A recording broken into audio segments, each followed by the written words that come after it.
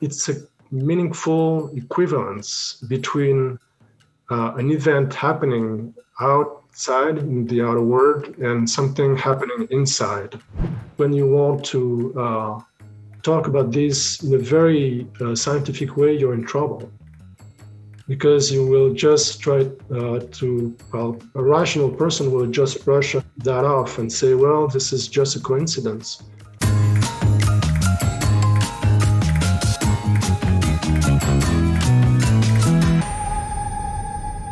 Hello, everybody, and welcome back to Chasing Consciousness. So today on the show, we have the fascinating topic of Carl Jung's concept of synchronicity. The majority of us, of course, have experienced some kind of meaningful coincidences in our lives. A few examples from mine, perhaps the right person to help with a problem got in touch out of the blue after ages at just the right time to help solve your problem. Or maybe the right book randomly ended up in front of you when you hit a block with a certain question.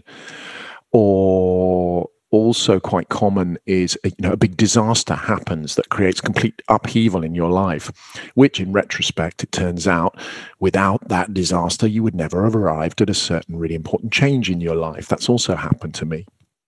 So, of course, we've got no way of scientifically testing or falsifying either a potential coordination between these causally unconnected events, nor of testing the meaning of those coincidences to the individual. But despite that, famous psychoanalyst Carl Jung thought that meaning could be as rigorous and objective as logical deduction. And for him, that set apart synchronicities from mere statistical coincidences.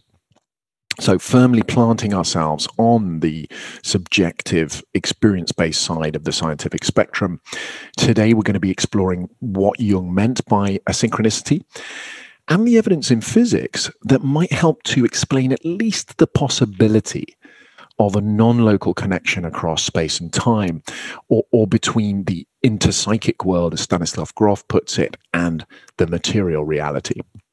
We're going to be talking to the psychologist Monica Wickman about Jung's collective unconscious concept. So listeners, please go off and find that episode if you want to familiarize yourself with that crucial idea, because I think all of these Jungian concepts are going to become more and more important as we head into the second series as well. But back to synchronicity. Who better to explain the relevant physics than the executive director of the Los Angeles C.G. Jung Institute and theoretical physicist Christophe Lemuel. So having moved out of high-energy quantum physics when he moved to the USA in 2007, he is passionate about the connections between physics and psychology and incredibly knowledgeable about the history of science. So I personally am feeling really lucky to have the opportunity to speak to a scientist so uniquely placed on this quite precarious bridge between the science of mind and the science of physical reality. Bolstered by his broad perspective on the history of science and philosophy, it just makes me feel a lot safer wading into this ideological minefield. So everybody, strap in tight and let's go.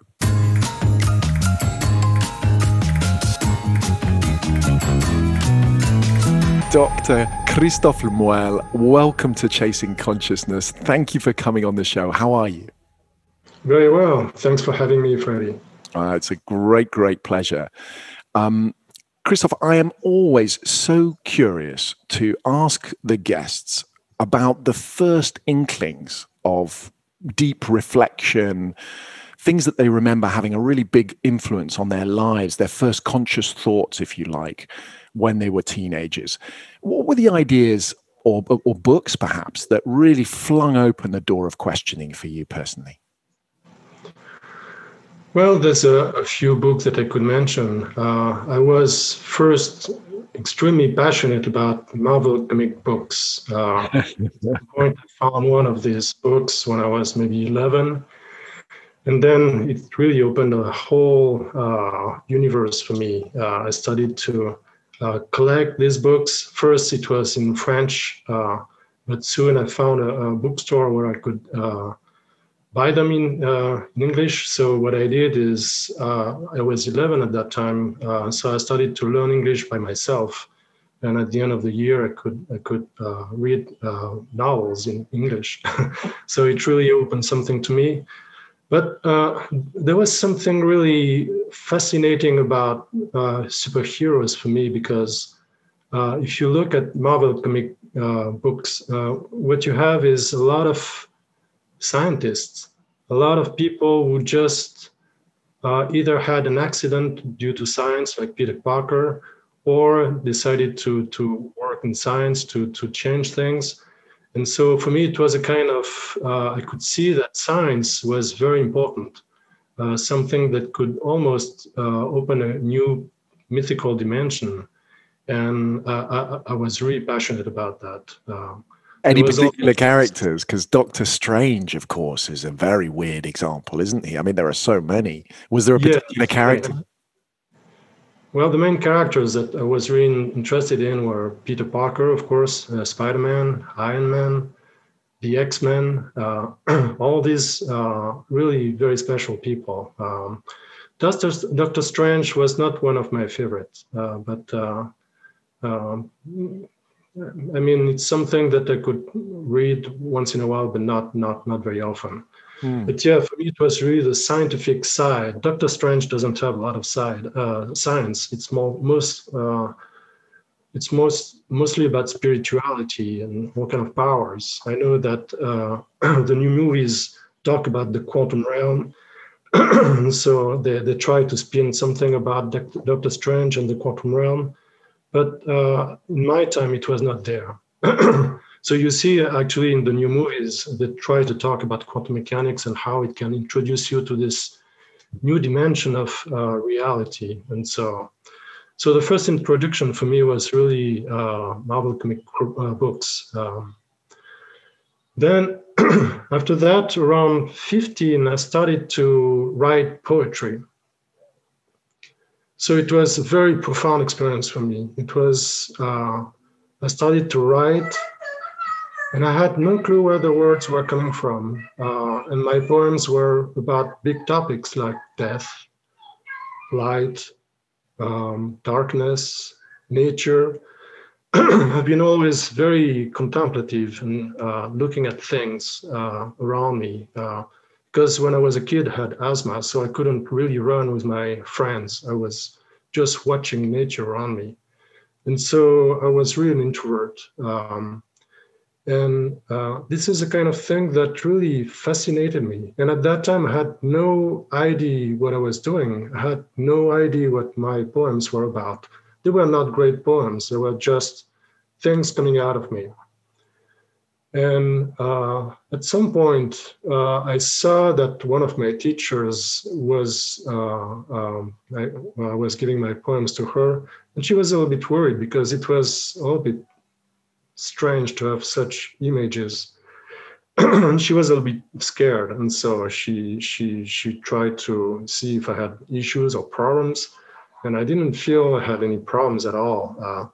But yet one day I decided to give some of my poems to the mother of a friend who was a psychologist.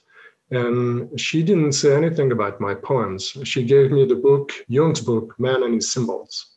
Oh, wow. What a connection. So, what a connection from poetry to Jung's symbols. Brilliant. And so it was, I was 16 at that time, and I really found my language at that time. I knew that what I was doing is tapping into the collective unconscious and really express deep things that were about maybe to happen.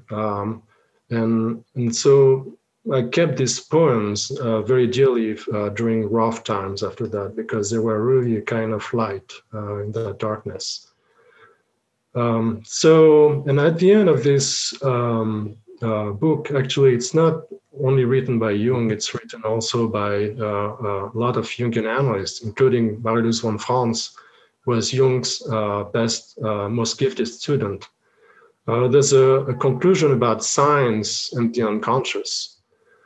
So not only did I see that there was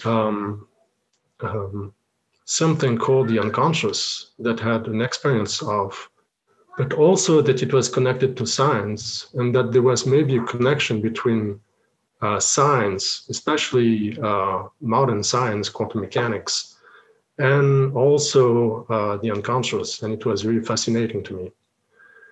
So it really opened a big door for me. And I remember that in high school, I was doing the association test with my friends, trying to see what was in their mind this way.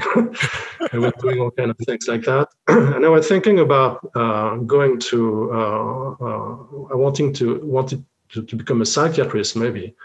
But I decided I was always fascinated by science. So I decided to go to college and study math and physics.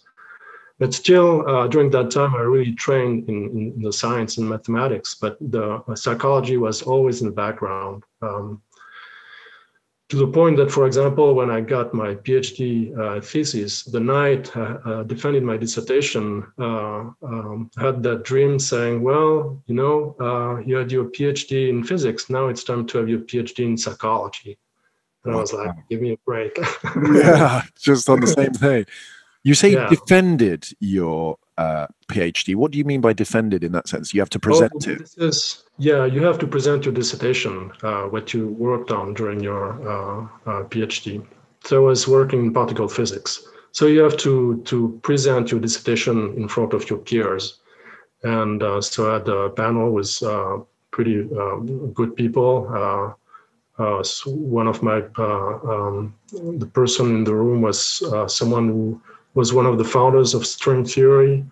And so we had it was a good event. And so, that night I was exhausted. It was really a long few years of training in physics. At the same time, I remember that my PhD supervisor was interested in Jung because I told him about Jung. So during when he would teach me physics during the day, and in the evening we would just get out of the campus and go to a cafe and speak and talk about dreams and things like that. So it was he was teaching me physics, and I was teaching him Jung and dreams. And how interesting that there was no relief whatsoever. You were being called immediately through your dreams to go on to do psychology, which of course you did later on. How interesting. Yeah. So, Christoph, today, before we get into this, the fascinating evidence in modern physics that might do something to illuminate Jung's idea of synchronicity, let's get a really clear definition for the listeners of what Jung was meaning when he coined this term. Well, Jung thought about this idea for almost 40 years. Actually, he mentioned the fact that the first time he had this idea, or thought about this idea, was when he had dinner with Einstein around 1909. Einstein was in Zurich at that time, and so he had dinner with dinner together. And so Einstein was talking about the relativity of space and time, and so Jung started to think about, maybe there is a kind of relativity also within the psyche. So it was, and after that, he talked about synchronicity in the 1920s, and he didn't really want to write anything until Wolfgang Pauli, one of the founders of quantum mechanics, asked him to do it. No way. So he wanted really to make good with his promise, but at the same time, he felt really inadequate about talking about all these things. And he knew that it was also a kind of danger for him because it can also be spun in a very strange way sometimes, some kind of new agey way of looking at things. And so he really wanted to stick to the facts. And so the way he defined synchronicity, I was going to say relativity, is that it's a meaningful equivalence between an event happening outside in the outer world and something happening inside. And so so maybe what we can do is give an example, the famous example of the scarab to describe different aspects of synchronicity. this is actually how the way Jung defined it. If you read his essay on synchronicity, published in 1952, he gives examples, and so it's very useful to really perceive what he was trying to say. So this example happened in his consulting room. One day, one of his patients was extremely irrational. At some point, I think Jung describes her as being stuck in a kind of intellectual alembic. And she was very Cartesian, she was very rational, and she was not open to any argument. She knew things, she was pretty rational, and she could really argue very well. And so one day she had this dream with a scarab in the dream. And so she went to Jung and talked about this dream. This is a type of beetle, correct? The scarab? Yeah. Yes. The scarab, yeah. And then suddenly Jung was listening to the dream, heard a tapping on the window behind him. And so he got distracted and decided to go to the window. And he opened the window, and there is a kind of beetle, a kind of scarab that came in and just caught it. And he said, well, here is a scarab. And he showed it to his patient. And she was really thunderstruck. She was really shocked. And then he explained, of course, what the meaning of the scarab meant. And so you see here what I mean by equivalence. You have the image of the scarab in the dream that happens to that patient. And then another scarab outside came into the room and decided to show itself. So you have two completely disconnected events, two causal chains. One, which is, well, what's happening with the patient in our dreams, and going to see Jung and trying to maybe argue about it and be very rational. And Jung was, and the other chain is just a beetle, the other scarab in the garden coming and trying to get into that dark room, which is pretty odd. and of course, well, the person who really helped put the things together was Jung, deciding to open the window, get the scarab, and show it to the patient. So you have the two equivalent images, which are meeting, colliding, if you want, and that makes a very made a very profound impression on this patient. And what is the meaning of the scarab, out of interest? What is the symbolism? Yeah. So exactly, this is the main point. You need to really see what the meaning is. And so the scarab is something connected to Egyptian mythology. If you if you read the Amduat, for example, you see that the sun is going down into the underground, the underworld, and it's almost in danger of being destroyed. There's all kind of dangers, all kind of things that happens to it, but still it goes under in the Amduat, and it goes under in the underworld. And the moment when the sun rises again is symbolized by the scarab. So it's really the sun coming out of the underworld, the renewal, the rebirth, if you want. And you can see that in dreams. I had dreams and synchronicities with the scarab too, which is pretty amazing, because you would think that, well, it was only maybe Jung's symbol or something that he made up, but it was not like that. You have a kind of collective dimension of the symbolism of the scarab, renewal, rebirth, which can manifest with other symbols, of course, but the scarab is one of them. And Jung is quite later on, as you say, at the start, he didn't really like talking about things that couldn't be verified scientifically. And then he sort of opened up as more scientists took interest. But he was very keen to say, when he was talking about these kind of synchronicities, that these patients didn't know about these symbols in advance, because obviously the explanation would be, you'd read about it, or it had been in a story, or, your mother had mentioned it or something. But, he went to quite a length to be sure that the people experiencing these symbols that were clearly relevant in the analysis process had no experience of that symbol before. Is that true? Yeah, well, sometimes people knew about this symbolism, but in other cases, you would just a patient would come to Jung and had show a dream or tell a dream, and he would just go to his library and say, "Okay, this is your dream," and show a book or an image coming from all times. So it was probably absolutely no chance for these patients to know about them.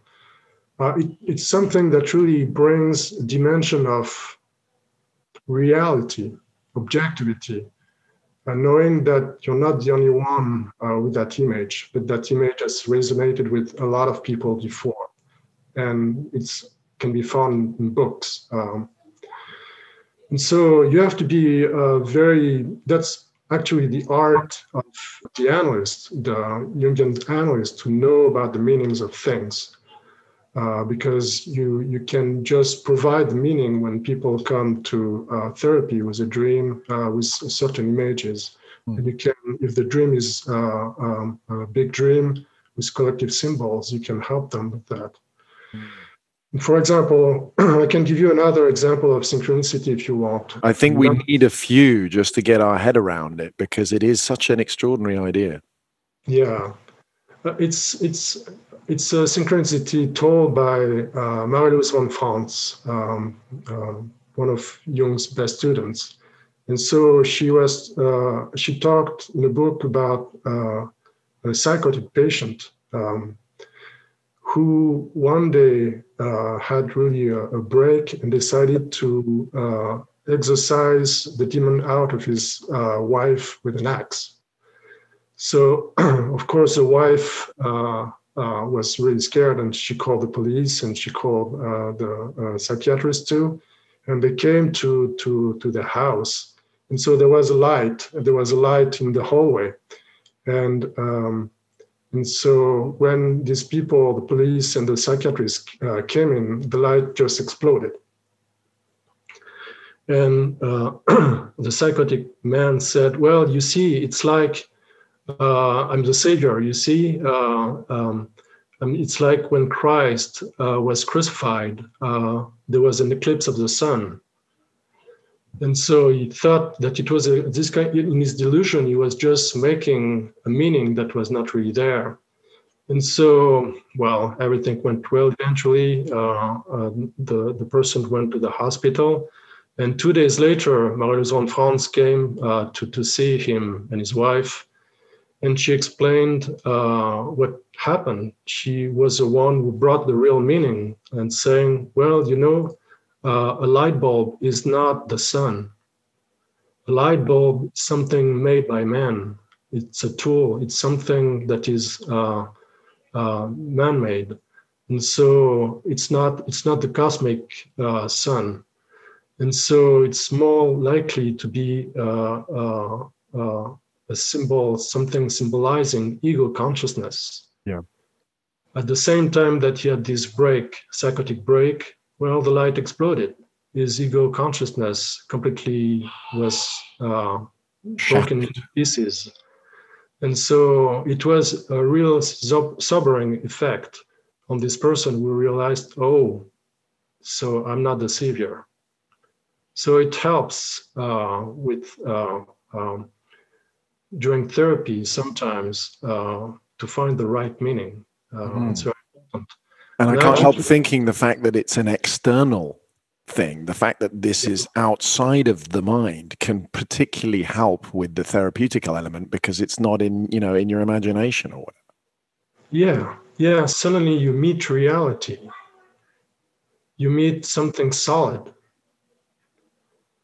And of course, you cannot say, well, my dream created that event, or the scarab, for example, in Jung's case, heard about the dream and decided to visit. There's absolutely no thinkable connection. It's really no causal, thinkable causal connection. I mean, there's a kind of acausal connection, something that happens. And of course, after that, when you want to talk about this in a very scientific way, you're in trouble, because you will just try well, a rational person will just brush that off and say, well, this is just a coincidence.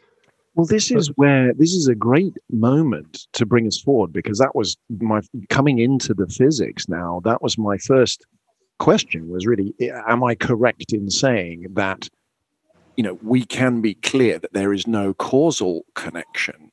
Because if, now we're starting to see in physics that there are some non-local phenomena which are clearly non-causal as well. So that was really my starting point of starting to think that there may be a connection with some of the discoveries in quantum mechanics and potentially also in the theory of relativity. Interesting that Einstein and Pauli were involved in Jung's bringing this idea forward. Can you list for us the research in modern physics that for you most supports, I guess the word would be, a non-local understanding of reality that could imply the existence of synchronicity as a real phenomena purely outside of the subjective meaning element that made it particularly useful, that makes it particularly useful for therapy?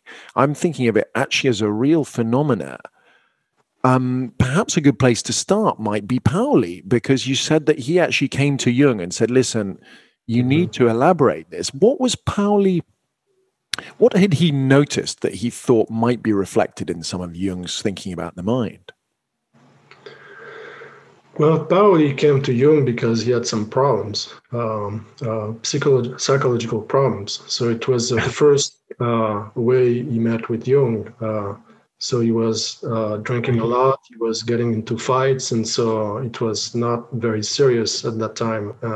So he tried to find some help to go away from this. But Pauli was a very, very sharp mind. Some people say, well, you think that Einstein is the smartest person on the planet. No, you're wrong. It's Pauli.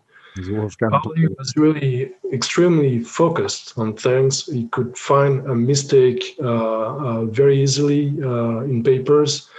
Sometimes he would just find papers so boring that you would say, he said at some point, it's not even wrong.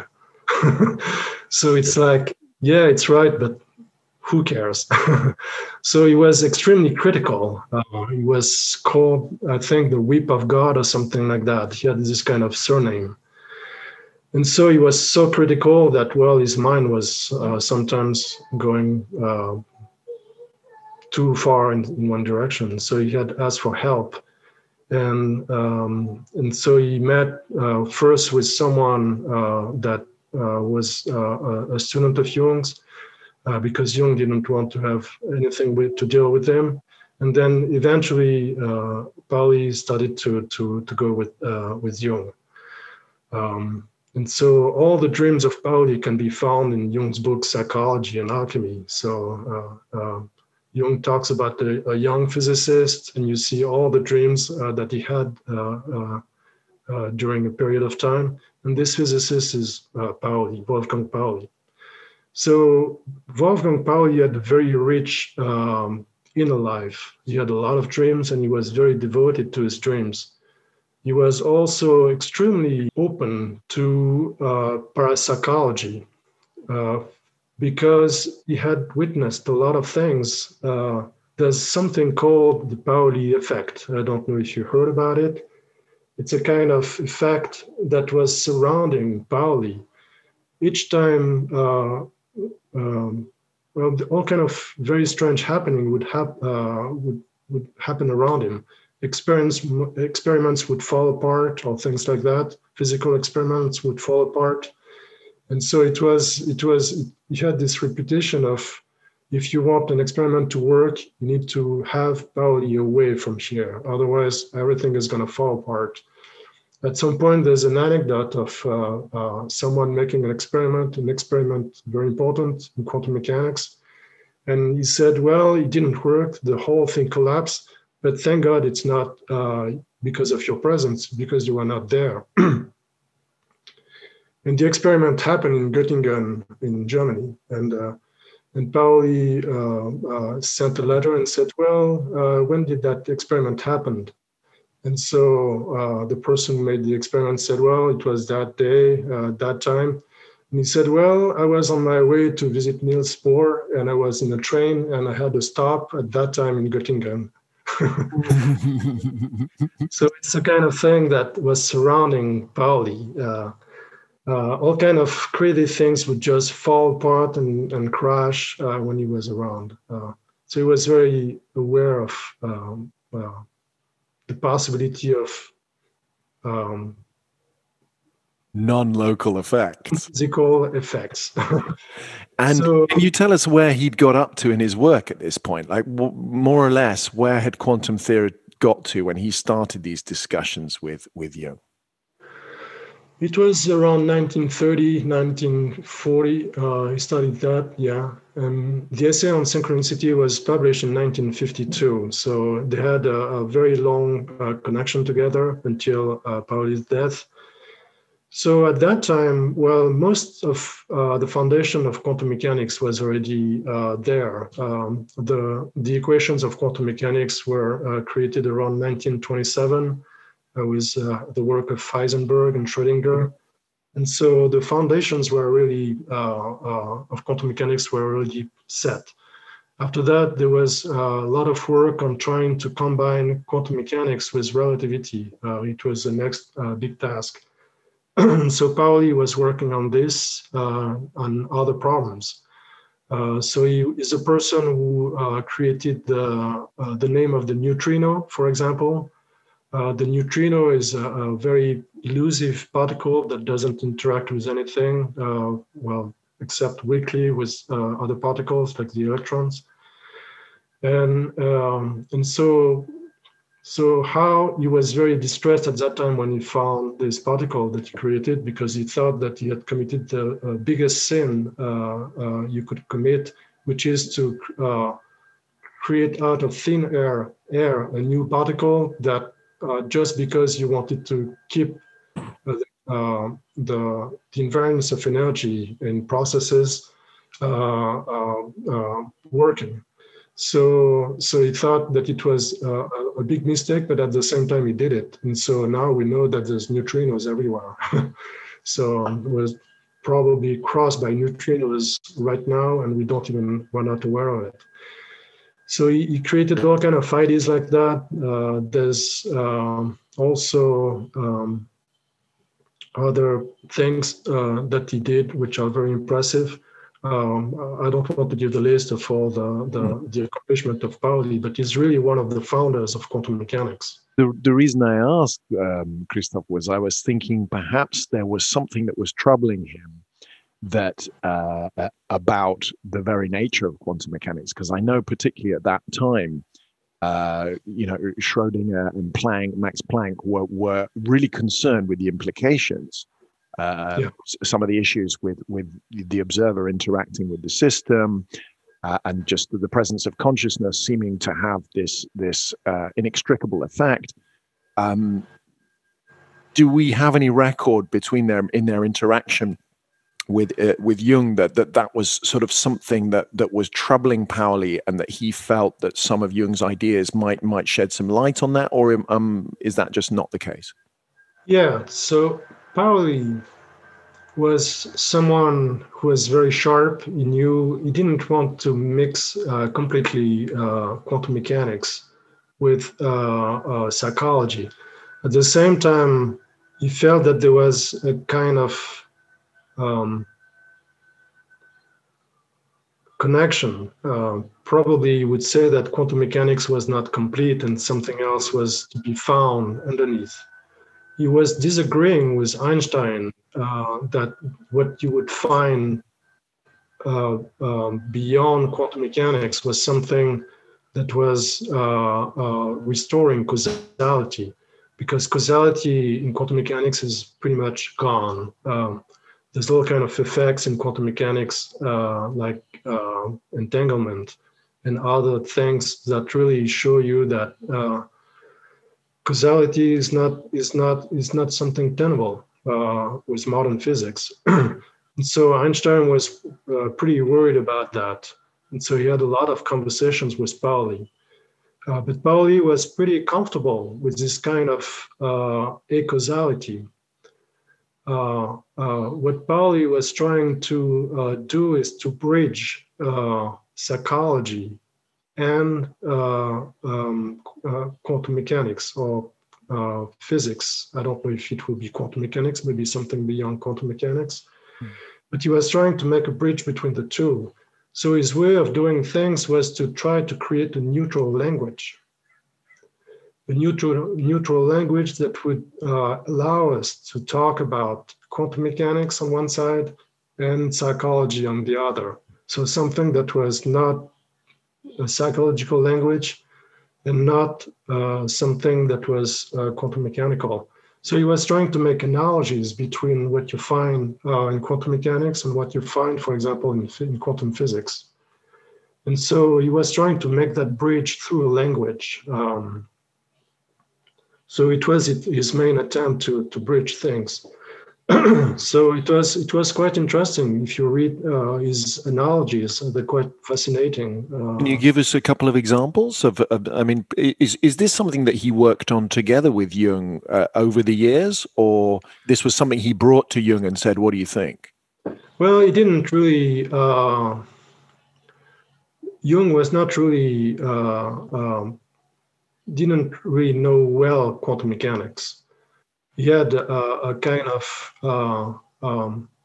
way of understanding it, which was basically the understanding of someone who has no background in physics. Mm-hmm.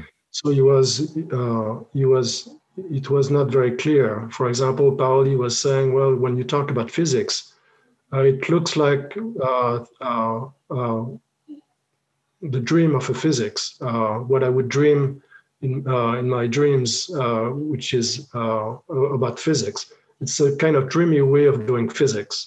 It's not very sharp and clear and conscious. So, well, actually, Jung and Pauli had very tense connection sometimes, and Jung could tell Pauli have absolutely no mind for psychology. So it was sometimes pretty rough between the two. But at the same time, they were really discussing ideas about, for example, something non-observable. Is reality all there in space and time, or is there something that is non-visible that can really have an impact on what's happening in space and time? So it's the kind of ideas that they were discussing. They were talking about the role of numbers, because in quantum mechanics, numbers are showing everywhere, all kind of strange numbers. They were talking about this. They were talking about dreams. They were talking especially about Pauli's dreams, because he felt that there was something where he had to get out of the closet as a physicist, as someone supporting Jung. Because he felt that there was another reality that was around us that was not purely physical. At the same time, he didn't want to talk too much about this to his physicist peers, because he thought that he was part of this academia. He was a Nobel Prize in physics, and he didn't want to go too far into what Jung was saying. At the same time, for example, the book on synchronicity that Jung published in 1952 was published with an essay by Pauli on Kepler, where he showed that, well, something happened during that time, the scientific revolution, that was pretty profound, the transition from the Aristotelian point of view to the modern point of view. And Pauli was of the idea that modern physicists should not only do physics, but they should also keep track of their dreams and all the imagination that really that they had during this creative process, because it can bring some insight about what's happening. So he felt that there should be a balance between psychology and physics, because physics is also a creative process. It's not just about discovering something out there. It's also about, it's a creative process in the mind. Why do we see what we see out there? And can this change? And so he felt that the two had to come together. Interesting in a way that both of them were resisting the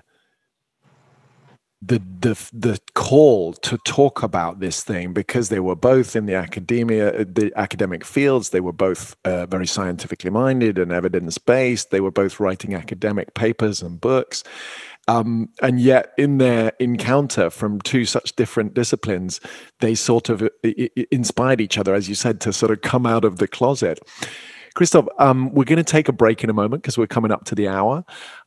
Listeners, obviously the collective unconscious is a very important Jungian idea connected to all of this. We're not going into too much detail about that because we have a show with Dr. Monica Wickman devoted completely to the collective unconscious. So do go back to that show if you want to hear more. But do not go away, because please come back for part 2, because Christophe is just getting started on what I think is a plethora of very, very interesting evidence in the physics that took place from Pauli and Einstein's time onwards until now, all of which I think gives us some hints to the potential.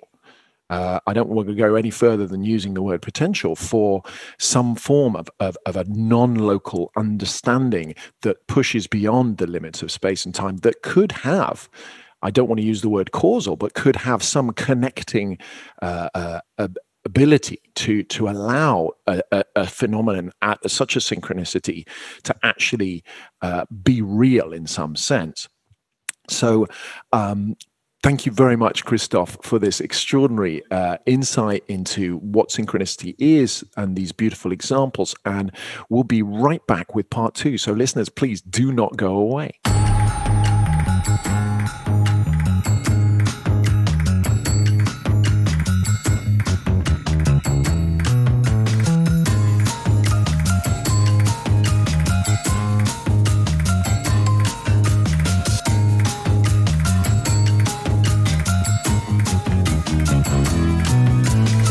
Hello, everybody, and welcome back to part 2 of this episode of Chasing Consciousness with Dr. Christophe Lemoelle, who is the executive director of the C.G. Jung Institute in Los Angeles. Welcome back, Christophe. Well, thank you, Freddie. So we had an extraordinary part 1, listeners. You must go back and have a listen. Christophe did a brilliant job of introducing what Carl Jung meant when he coined the term of synchronicity, and how he resisted quite a lot actually bringing it out, because he was very much of an academic psychiatrist publishing academic papers. He didn't want to bring forward such a potentially misunderstandable concept. And yet, of all people, it was in fact Wolfgang Pauli, Nobel Prize winning physicist, who encouraged him to do it. So an absolutely brilliant episode in part 1. And just at the end there, we really got into the detail of Pauli and Jung's exchange, which went on for many, many years and culminated, I think, with Jung finally publishing a book, which Christophe told us, in fact, Wolfgang Pauli even wrote an essay as part of that book. So I want to pick it up from there. The question that we're examining is there any research in modern physics that can really help us to understand a possible explanation for why we experience this phenomena of synchronicity, even if we can't prove it in any sort of traditional sense of the scientific word? Let's pick it up from entanglement. Christophe, I believe entanglement was discovered quite early in quantum theory, wasn't it? Yeah, well, it was a consequence of quantum mechanics that was brought to the fore by Einstein. Podolsky and Rosen wrote a paper in 1936, I think, to show that there is something happening in quantum mechanics because of the wave nature of reality.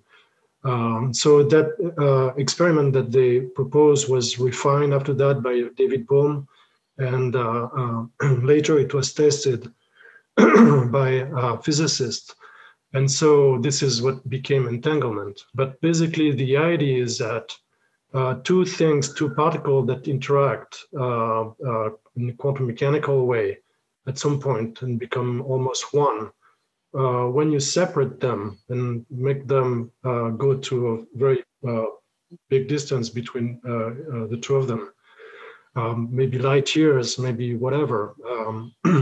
If you do an experiment on one side of the particle, well, you will have exactly in a non-causal way the same, actually something opposite, but there's a correlation between the two measurements that you will make on one particle or the other, which suggests that when things interact in a quantum mechanical way at some point, well, they always give that connection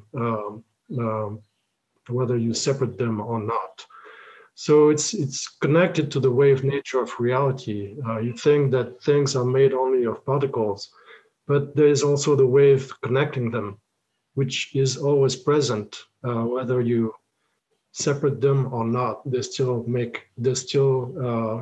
form the same system, if you want. But just to be clear here, that's not a message. We're not talking about a wavelength like a radio wave communicating this change, is it? It's instantaneously happening at the same time. Yeah, so that's actually exactly the point that Einstein, Podolsky, and Rosen were making. If you separate these particles far away, then you make far away from each other, and if you make the experiment between with the two particles, so that there's no possibility of message sent even at the speed of light, which is maximum you can reach, then there's no causal link. You cannot have a causal link because the fastest causal link you can make is using the speed of light. So if you separate the particles and they still are connected, then it means that the connection is acausal. Well, you mentioned in part one that Einstein was quite troubled by some of the sort of seemingly non-causal effects in quantum mechanics. Presumably this troubled him even more. Yeah, it was for him one of the things that really made him worry about quantum mechanics. It was really a spooky action at the distance. This is what he was calling this entanglement. Something that really is spooky, scary, something that may threaten the whole edifice of physics. And he thought that there was maybe something that would complete quantum mechanics. He thought that quantum mechanics was incomplete, that there was something that would explain why these two particles could connect without without transmitting information. So, for example, a kind of hidden variable, that would really show that they're connected anyway, even if you separate them. And so this idea of the hidden variable was tested. Actually, there was John Bell in the 70s, I think, created a kind of experiment setting to in all kind of inequalities to show if Einstein was right and if there were some hidden variables, or if quantum mechanics was right. And there was no hidden variables, but you could see this kind of connection. And so this experiment was made later by different people. And so it proved that quantum mechanics was right and the idea of hidden variable was not. So it could be determined experimentally that quantum mechanics is right and there's no hidden variable. And what were the implications of that? That there is a causality in the universe. There is something which is acausal, that things can be connected but not related through space. So it means that maybe space is not that fundamental. Mm. And Einstein himself had discovered with his theory of general relativity some serious problems with the linearity of space and time itself. Perhaps you could talk a bit about that. Yeah, well, Einstein was created his theory of relativity, and it came at a time when it was at the beginning of the 20th century. At that time, people had created all kind of new clocks that were more and more precise, so they could measure things in a better way. They could also, things were getting faster and faster. You had trains and you had the telegraphs. And so you had a whole big pressure for people to measure things in a better way with more precise clocks. And so you cannot think about relativity without thinking about clocks, because it's really about trying to synchronize things. And Einstein realized that some of the paradoxes found about the speed of light was invariant, was something that was not changing depending on the point of reference, depending on the observer. Wherever, at some point, people thought that if classical physics was really working well, if you change the observer, you will see some differences in the speed of things. But light was very different in that sense. It was something absolute. People realized that there was something invariant with light. It was a kind of a constant of nature. Well, this is how they explained it later. But at that time, people thought that there was maybe a kind of ether that was really the medium of light was propagating, that was really creating something special about light. And it's Einstein followed by Lorentz, Minkowski, sorry, who saw that, well, it was not that. We had to think about space and time as one. Space-time, something which is very different than Newton had said when he was saying that time was absolute and flowing uniformly without, irrespective of what was happening to the observer. So it was something that was new, completely new. And so there's all kind of paradoxes that came out of this. For example, the twin paradox. I like this paradox pretty much because I have twin sons, and they're 7 now. And so this paradox is very strange. It really shows the relativity of time. And this paradox is the following. Imagine that my twins, for example, one of my twins decides one day to go to space. And they decide, for example, to leave on the day of their birthday, the 20th birthday. And so one of the twins decide to go to space and go to visit another planet. And this technology is good enough, and you can go very fast, almost to close to the speed of light. And so, well, they say, well, let's meet in 10 years from now. And so they just have a clock in their, one of the twins is going to have a clock in the spaceship, and the other one is going to have a clock on the planet Earth. And so the person, the twin going to the other planet says, well, he's going to travel for 5 years and come back in 5 years. And so we're going to meet for the 30th birthday. And so the twin going to space does that, and 10 years later he comes back, but he realizes that, well, 20 years have happened on Earth, and so actually the twin on Earth is celebrating his 40th birthday. So it's a kind of physical effect like that, which is, and all the numbers I gave you are completely made up, of course. But this is a kind of thing that you can test in labs. You can see the effect of time being relative if you go close to the speed of light. This is something that we cannot see when we move slowly relative to the speed of light. But the faster you go and the more you see that effect becoming completely relevant and very large. So it's very, very strange to see that time can be elastic like that. It's something mind-blowing if you think about it. Well, we're definitely going to be doing an entire show on the implications of the theory of relativity, both in this case, as you say, for motion, but also the big one, gravity, which is what everybody's desperately trying to crack. But moving on, Dr. Lemuel, what else for you jumps out as an important, I like this word you've been using, acausal. I tend to use one non-local. But what else jumps out that might help us get our head around a phenomena like synchronicity? Well, I'm going to wear my hat of physicist. I don't think that physics is advanced enough to talk about synchronicity at all. Because science is about order.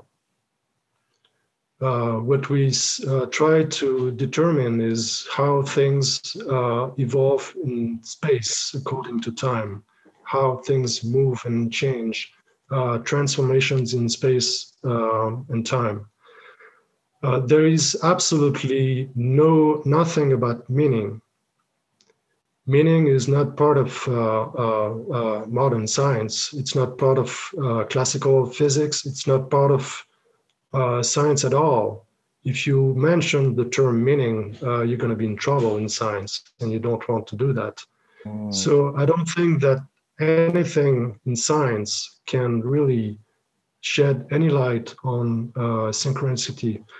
Synchronicity is also, according to Jung, something which is very irregular, something which is inconstant, something that happens suddenly, and you cannot predict it. You cannot know that it's going to happen. Plus, what is meaningful for me might not be meaningful for someone else. So how do you measure objectively something like that in science? So it's really something which goes beyond science as we do it now. So what we can do only when we talk about trying to bridge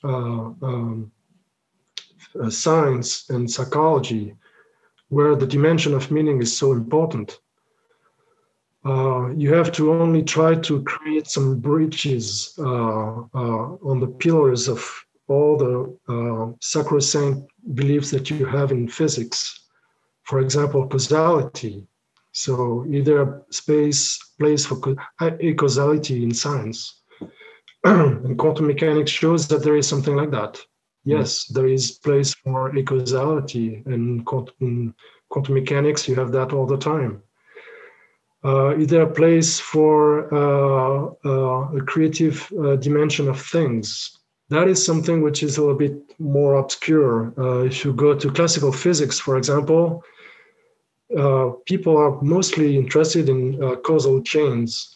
Try to, for example, the main idea that you have in classical physics was expressed by Pierre-Simon de Laplace at the beginning of the 19th century. He was saying, well, if you know the state of the universe, all the particles and all the forces at play, at what moment in time, then with a great intelligence, you would be able to calculate everything moving forward or backward, and nothing would be unknown to you. So this kind of belief, which is really central to classical physics, is not really good for creativity, because everything is set, if you want. Everything is determined. There's no place for creativity in there. You can see that, for example, in the last pages of Newton's Optics. He says, for example, as in mathematics, so in natural philosophy, what we need to do if we want to do good physics is to take a phenomenon and just decompose it and analyze it in small pieces so that you can really try to see what is relevant. And he spends a lot of time talking about this. And then just at the last after this thought, he said, and synthesis is just the reverse or the opposite. So for me, it tells me that from a psychological standpoint, Newton and classical physicists are very interested in analysis. They're very interested in trying to find the cause of things and trying to determine all the pieces and elements of things. They're not so much interested in creation, synthesis. They just see it as basically the reverse of the analysis. And I don't think that in classical physics, you have a real space for any for creation, for any sense of creation, real creation. Do we see a resistance to the implications of acausality then? Do we find that this, I would say, expanding area of the non-locality, now we're starting to use entanglement in technology, it's going to be used in quantum computing and quantum internet. Do you think that there's an opening to acausal effects? Or do you think that in a way physics is shutting that down and that it'll never sort of be used as an opportunity to look at the world in a slightly sort of less causal way? Yeah, well, quantum mechanics actually is marking a turn in physics because quantum mechanics is going beyond classical causality. It expresses things in a causal way because of the wave function of in quantum mechanics. And so there's really a sense that acausality is central, entanglement is central. According to some interpretations of quantum mechanics, really the core of quantum mechanics is entanglement. And this is the central piece of quantum mechanics.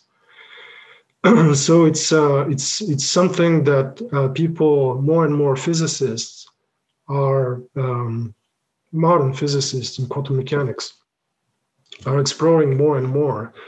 They're not so much interested in,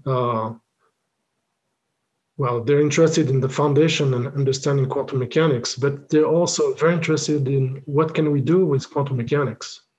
What kind of new technologies can we create? It's mind-blowing. We don't understand what it is. There's so many interpretations of quantum mechanics that, there's a paper by Aidan Cabello which talks about a map of madness, saying that it's really mad. It's really mad to see all the number of interpretations of quantum mechanics. We don't exactly know what quantum mechanics is about. We don't know what the quantum is about. We just know that it works very well. The formalism of quantum mechanics is the most sophisticated you can find, and it's very precise at explaining experiments. But at the same time, the central message is that we have absolutely no clue what's going on. So it's very difficult. At some point, Richard Feynman, a Nobel Prize in physics, said that that he believed that nobody could understand quantum mechanics. Nobody knows what it is. But still, all these people are brilliant, and they make all kinds of calculations, and they try to create new technologies.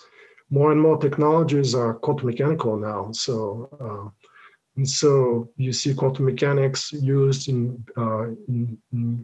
with biology. You see quantum mechanics coming, for example, to explain some effects in photosynthesis. Also the sense of orientation of birds. You see that people are using more and more quantum mechanics in different ways, even if they don't understand what it is about. It's a way of understanding things which is really very profound. So they use it more and more. One of the examples that I like too is that some people, for example, in psychology, are using quantum mechanics to explain some biases in the way we think. it's not due to the fact that the brain is a physical quantum mechanical system. It's a fact that the way the quantum logic is very useful to understand the way we do things. And so there's a whole field of quantum cognition that has developed that shows that, well, it works pretty well. You use the quantum formalism to make decisions, and it works pretty well. So it really shows that quantum mechanics is maybe not about things at the microscopic level. It's a way of thinking. It's a way of thinking that shows that things are not a yes or a no, black or white, but there is maybe a tension between the two sometimes that you cannot really, which is difficult to understand because we tend to think that, well, this is true or this is false. But with quantum mechanics, everything is basically uncertain, gray.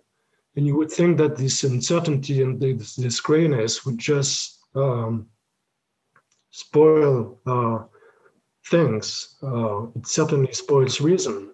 And causality. But at the same time, and causality. But at the same time, it gives you some malleability. The word is something that you can shape and you can create things.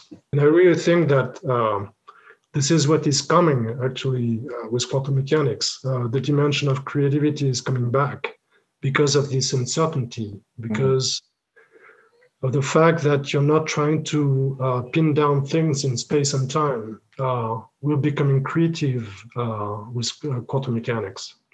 And I hope that, well, at some point, this quantum mechanics will evolve to bring maybe the dimension of meaning.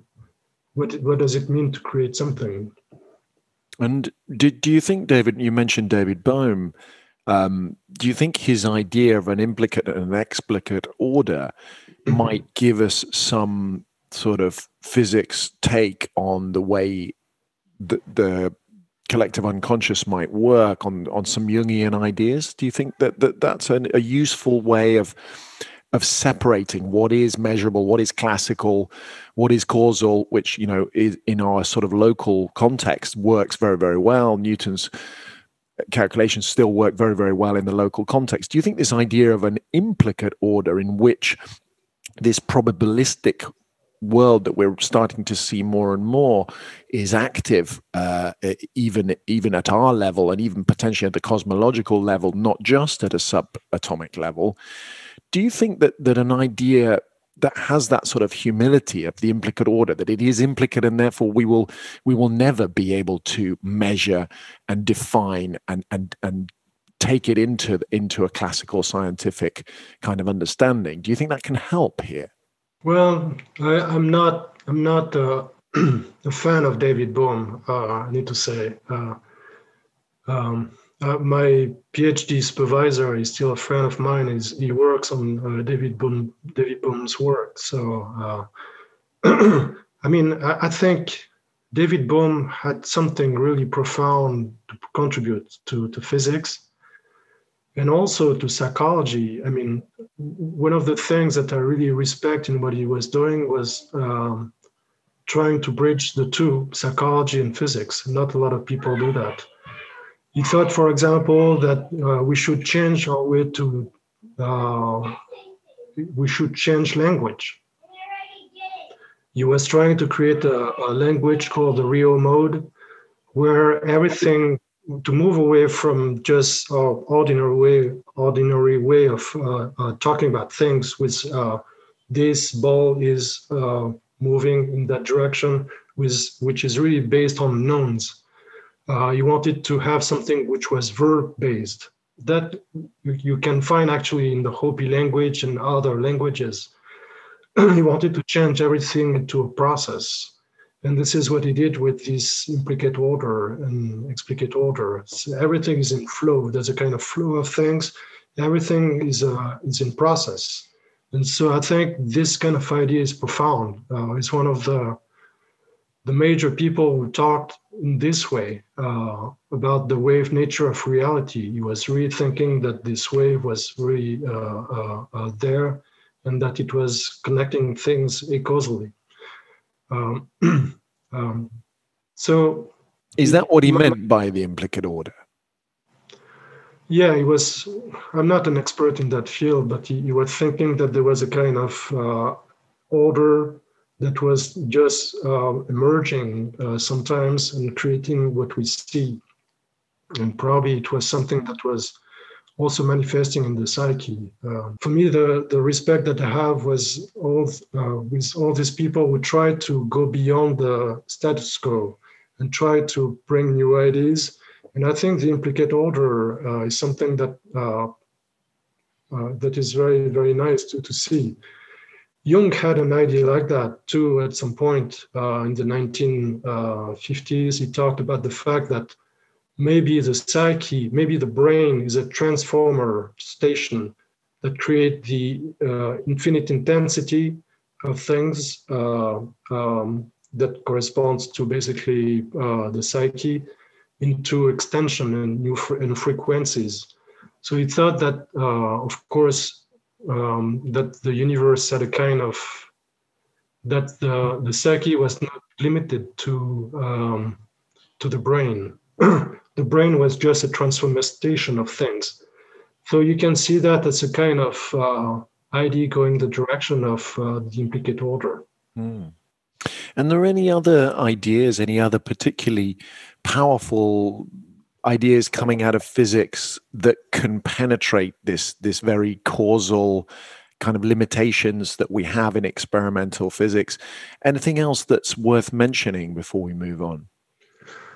Everything that brings about the wave nature of reality is going in that direction, I think. And what do you mean when you say that, Christophe? You talk about the wave nature of reality? Are you speaking about the quantum field? Are you speaking about that in terms of the wave nature of reality? What are you referring to particularly? Well, in quantum mechanics, classical quantum mechanics, the main thing is the wave of the system, which describes the system, which really evolves according to Schrödinger's equation. So it's really that wave that is making all the trouble. If everything was made of particles, everything would be fine. But the wave is bringing all the uncertainty and all the connections, like entanglement, to things being separate, are still connected because there is a wave underlying that. And so that's what I mean by the wave nature of reality. Thank you. I just wanted to clarify because you've mentioned it several times. I just wanted to be sure the listeners understood what you were referring to. Mm-hmm. And so everything that shows that things are not set, that things are not clearly located in space and time, everything that really shows these, which are connected to the wave nature of reality, everything in that direction is a step that brings us, into complete acausal territory, if you will. Mm-hmm. And so it's good to talk about it. This is a kind of thing that you want to, you would rather, for example, remove it in a way or the other. For example, there's an interpretation of quantum mechanics called the many words interpretation, which says that when you make a measurement, well, you don't see the wave, you just see one result. You see that particle being there. It's not anywhere else. So where is the wave? So the answer to with this interpretation is that, well, when we make the measurement, the universe is splitting in many, possibly an infinite number of ways. And so I will find my particle here. But so another me in another universe is going to find the particle there, and another person is going to see the particle there. So, and all these other me, this infinite number of me's, if you want, are gonna live their own way after that, and there's no way we can connect. So it's a lot of people in quantum mechanics before think that it's the way to see quantum mechanics. That's the main interpretation. I don't like this so much. I don't like the thought that there might be many me's everywhere running around, and each time I do something, see something, there's even more me's manifesting. That kind of thinking, I think, is very classical. It says that whatever can happen will happen. This is very classical in a sense. In one world or another, it will happen. Yeah, it's going to happen in another dimension. Yeah. And so it's a kind of basically getting rid of the wave nature of reality. There is an uncertainty in things. That uncertainty is good. It means that the world is not set, the universe is not set, nature is not set, and it's interacting with us. There's a kind of reciprocity. Our goal is not just to take things from nature and matter and try to get a result. It's to interact with it and create something with it. And this is, for me, what the message of quantum mechanics is. I think that I have to say, Christophe, I do agree there. And, we'll be speaking to several physicists on this show who wouldn't agree with that and who prefer not to give a special place to consciousness in that system, which I completely understand why we want to avoid that, because it does open up a whole can of worms. But it does seem, looking at the data, that unfortunately the interaction of consciousness with those systems is just very, very clearly present in the data. So some of these, I do love the many worlds interpretation, just because it is so extraordinary. It's such a bonkers idea that there would actually be these real infinite number of worlds and me's out there, rather than just looking at it as a probability that some people say is the collapse of the wave function into whatever reality actually does physically happen. I want to move on, Christophe, and I want to start thinking about the idea of altered states of consciousness, because I think part of the problem here is the fact that we're so attached to our classical perception, and we love the fact that we have this sort of shared reality. And I think that some of the most interesting data, not only about the world and reality, but also about the psyche and the collective unconsciousness, is coming out of data about peak experiences.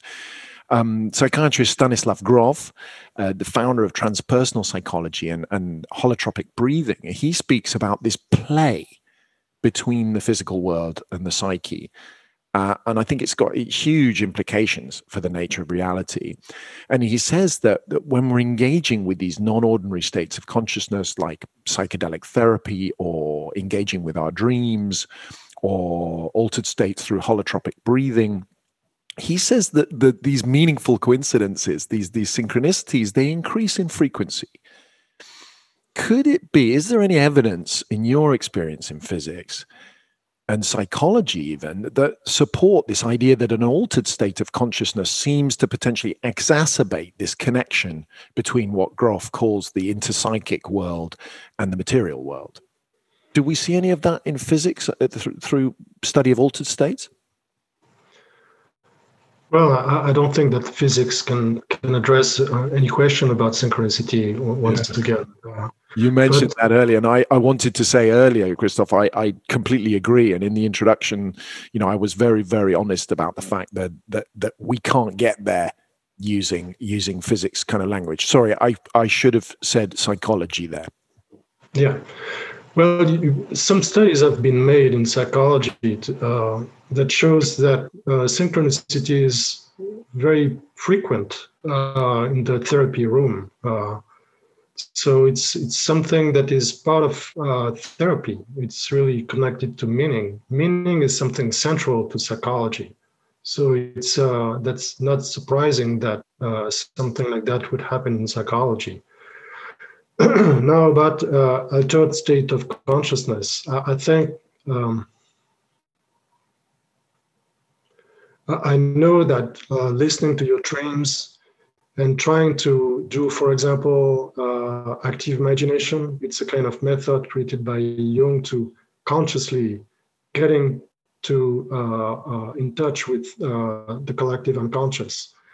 So, for example, all the Red Book that he wrote and that was published a few years ago, all the Black Books that just came out a few months ago, are active imagination. So this kind of method to get in touch with the collective unconscious is, of course, going to come and maybe show up sometimes outside in reality, and so synchronicity might increase. So it depends on how you do, how you approach these methods. If there is a kind of necessary ethical dimension, which is to follow what meaning is pushing you to do, then I think they can increase. If it's just about getting to trying to mine the collective unconscious and use it, I don't think it's going to work very well. I think that there's something about the collective unconscious which is really sacred, which really involves a sense of respect. It's a partner. It's like nature, if you want, except that we don't read that very much. But in quantum mechanics, you have a kind of vis-a-vis. You have something to interact with. You have a kind of reciprocity in quantum mechanics. And you have to do the same thing with the collective unconscious. You cannot just go there and say, oh, I'm going to use this and do that. There needs to be a kind of ethical dimension to what you're doing. So if any method to get to an altered state of consciousness goes to that point, I think it might increase the frequency of synchronicities, yes. And do you agree with Jung in the sense that he considered meaning, even if not in the scientific sense, but in a psychological sense and in the context of therapy, to be as rigorous and objective as logical deduction? Do you subscribe to that, or do you think it's just too problematic scientifically to see it as an objective sort of faculty? Well, the thing is, meaning is very vague. It's not subjective. There can be a kind of objective meaning to things, I believe, but it's vague. It's not something that you can address in a very objective, consensual way. So people will see different meanings to things. But at the same time, you can see the effect of meaning. If you follow meaning, you can see the effect on your life. So it's something which is very important. It helps you create your own life. It helps you make sense of it. It helps you suddenly give you something to hang on when suddenly you're suffering. A lot of people, for example, suffer, and if you give them meaning, they will just go through all kind of very tough things. So meaning is very important. It's something that really helps you live. But in physics, you don't really have the dimension of meaning. People just look at, okay, what happened before and what's going to happen now. So you just try to predict things. So there's not really that dimension of meaning. Two difficult worlds to bridge. There is no doubt about it. What about Jung's position on consciousness, Christophe? did it evolve? Did he even speak about what he believed the answer to the problem of consciousness was? Did he ever make any statements? Did it change towards the end of his career? Well, he didn't have a firm position on consciousness. I don't think so. He felt that consciousness was something meaningful. So immediately here was something very vague. He felt that the birth of consciousness was something really almost the universe was created when consciousness was created. There is something really profound about consciousness. We wouldn't be able to see anything without it. So when people try to explain consciousness with a kind of outside perspective, it's always troubling to me to see, but what is outside consciousness? How can you go around it and look at it in an objective way? I don't think it can work. I think, for example, you cannot talk about consciousness in a classical way. It's not something moving forward. It's not a ball. It's not a rolling ball or something like that.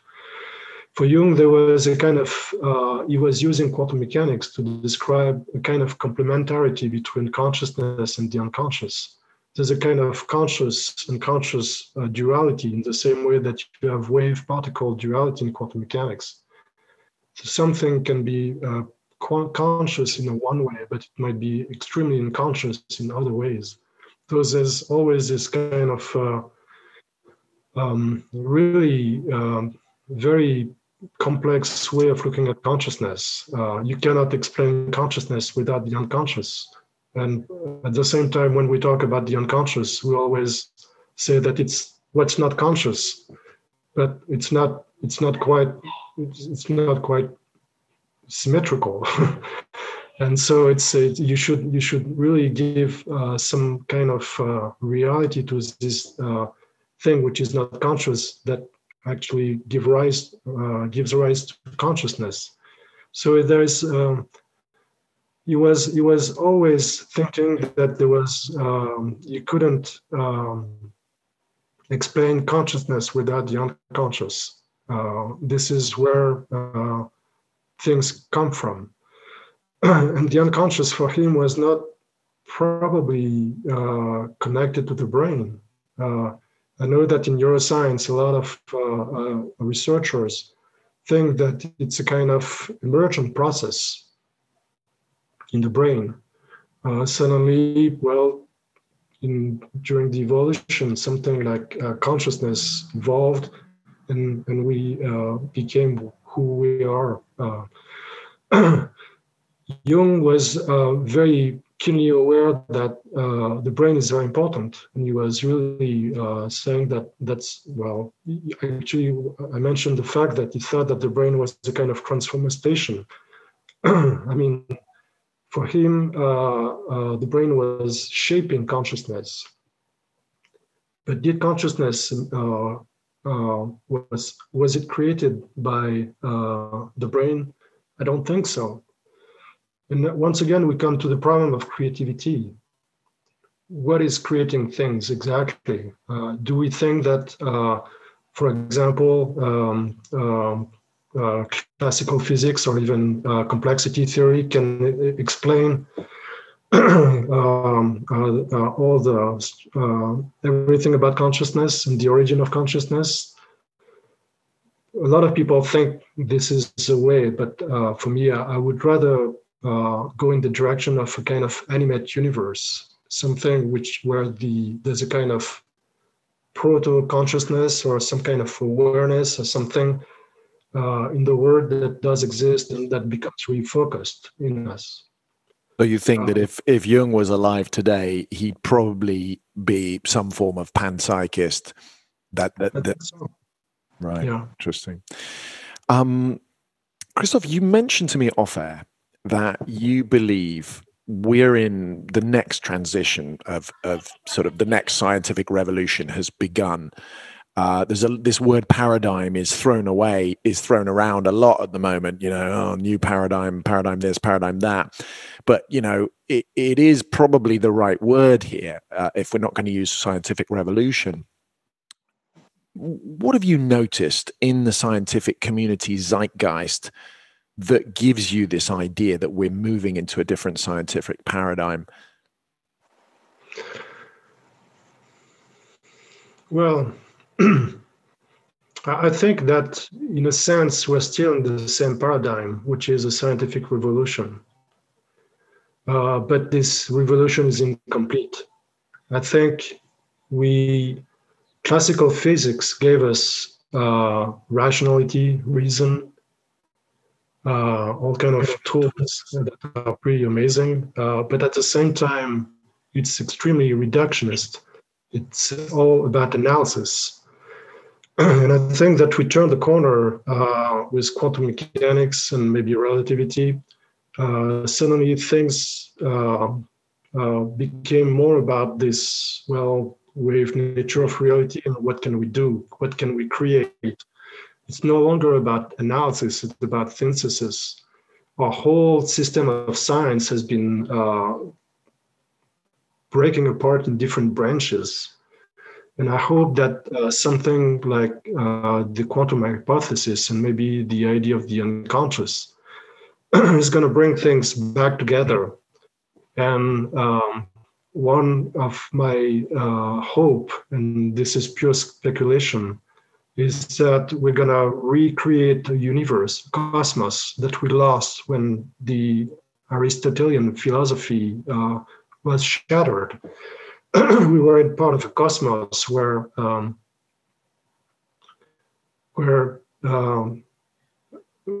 man had a meaning. There was meaning for man to be there. Man was really at the center of the universe. And I think that quantum mechanics can help us in that direction. Pauli was thinking in this way, thought that with quantum mechanics, with microphysics, we had come back to this original sense that we were creative in our own world. We were becoming, because when we were looking at things, we were shaping things as well. So he thought that there was this sense of wonderment in the universe, that we could really recreate things. And so for me, I see, for example, that quantum mechanics is beginning to spread everywhere. It's spreading in psychology, not just the physical science of quantum mechanics, but the formalism, the way of thinking, the logic of quantum mechanics is spreading everywhere. In psychology, we talk about the connection of life and quantum mechanics. Probably, most likely, that's my opinion, people wouldn't be alive if there was no quantum mechanics. For example, we know that there might be some quantum mechanical effects in the act of breathing.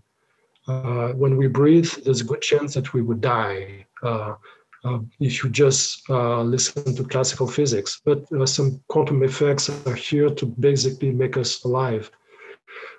So the whole process of life is rooted in quantum mechanics, most likely. So classical physics is not a good solution if you want to be alive. You need to think in a very different way. And also, I think that it's going to change a lot of things. People in physics are not wondering, oh, we have to understand the rationality of quantum mechanics before we can do anything. They just open the door and say, what can we do with it? What can we do with it? And this is really the sign of a revolution for me. Instead of thinking too much about the past, you're trying to do new things. And let's see what happens. You mentioned the word, reductionist before, that just the scientific method in itself and the necessity for experimental data and measurement, it does, it has led to the complete denial of the existence of what is beyond the material, if there is anything beyond the material. And I really like this idea that it's not a new paradigm, it's a paradigm that needs to be completed, and that quantum mechanics is a probabilistic understanding of reality actually opens the door for that last missing bit in the scientific revolution. What a beautiful idea. But I'm interested in this idea of the resistance from the causal scientists, people trying to hang on to a causal classical understanding of the world, despite all of this progress in the last 120 years. Who was it who cynically paraphrased the Planck principle, saying that science progresses one funeral at a time? I think it was Thomas Kuhn. If we look at the history of science, are such paradigm changes peaceful and gradual, based on an updating of facts or the emergence of new technology, for example? Or do we tend to just have a phoenix effect where the old ideas are just going to die hard and stubborn, and the new generation will bring them forward intuitively? What's your opinion? Is it going to be a smooth transition, this one, or are we just going to see the old hardcores dying? Well, I hope it's not. I hope nobody is going to die. But at the same time, we're all going to die, Christophe. These are all hard to die. I mean, people can give their life for their beliefs. You can have wars because of beliefs.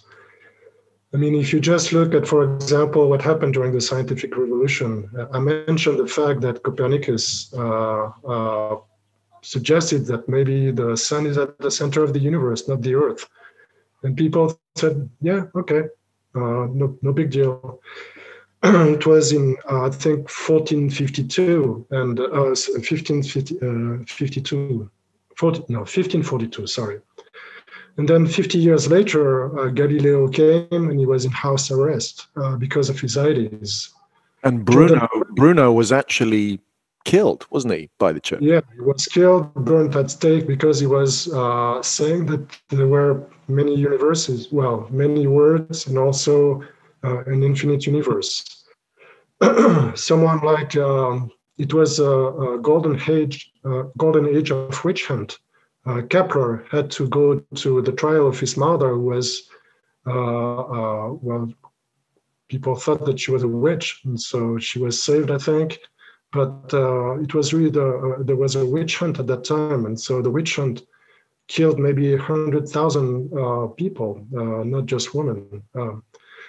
And so it was also a time of war. I mean, if you look at, for example, Descartes, we didn't talk about Descartes, but I know you love Descartes in particular. Yeah, he went to the crowning of a prince in Germany. Well, what is Germany now? And so after that, and this is where he had this big vision of a kind of universal mathematics. He had a kind of big dreams at the beginning of his career, and it really pushed him to do what he did, actually. But at the same time that he had this vision, well, it was shortly after, it was the beginning of the 30-year war in Europe, with about 7 million casualties in 30 years. It was a massive bloodshed. And so at the end of this war, the Catholic Church was completely ruined and partially destroyed. And so this is after that time that people like Newton could express their ideas. So the whole movement of things, not just science, is sometimes very, very bloody.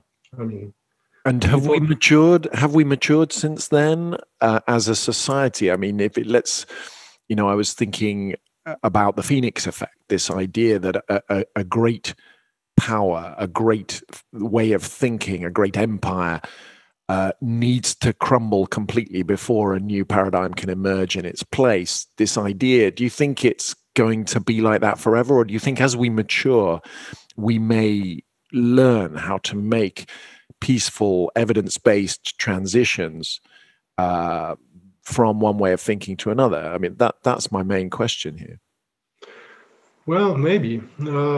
My point about quantum mechanics, for example, is that it proposes a different way of thinking. Things don't have to be either black or white. You don't have to fight for things and say that one is right and the other one is wrong. Two realities can coexist at the same time and create something very productive. I don't think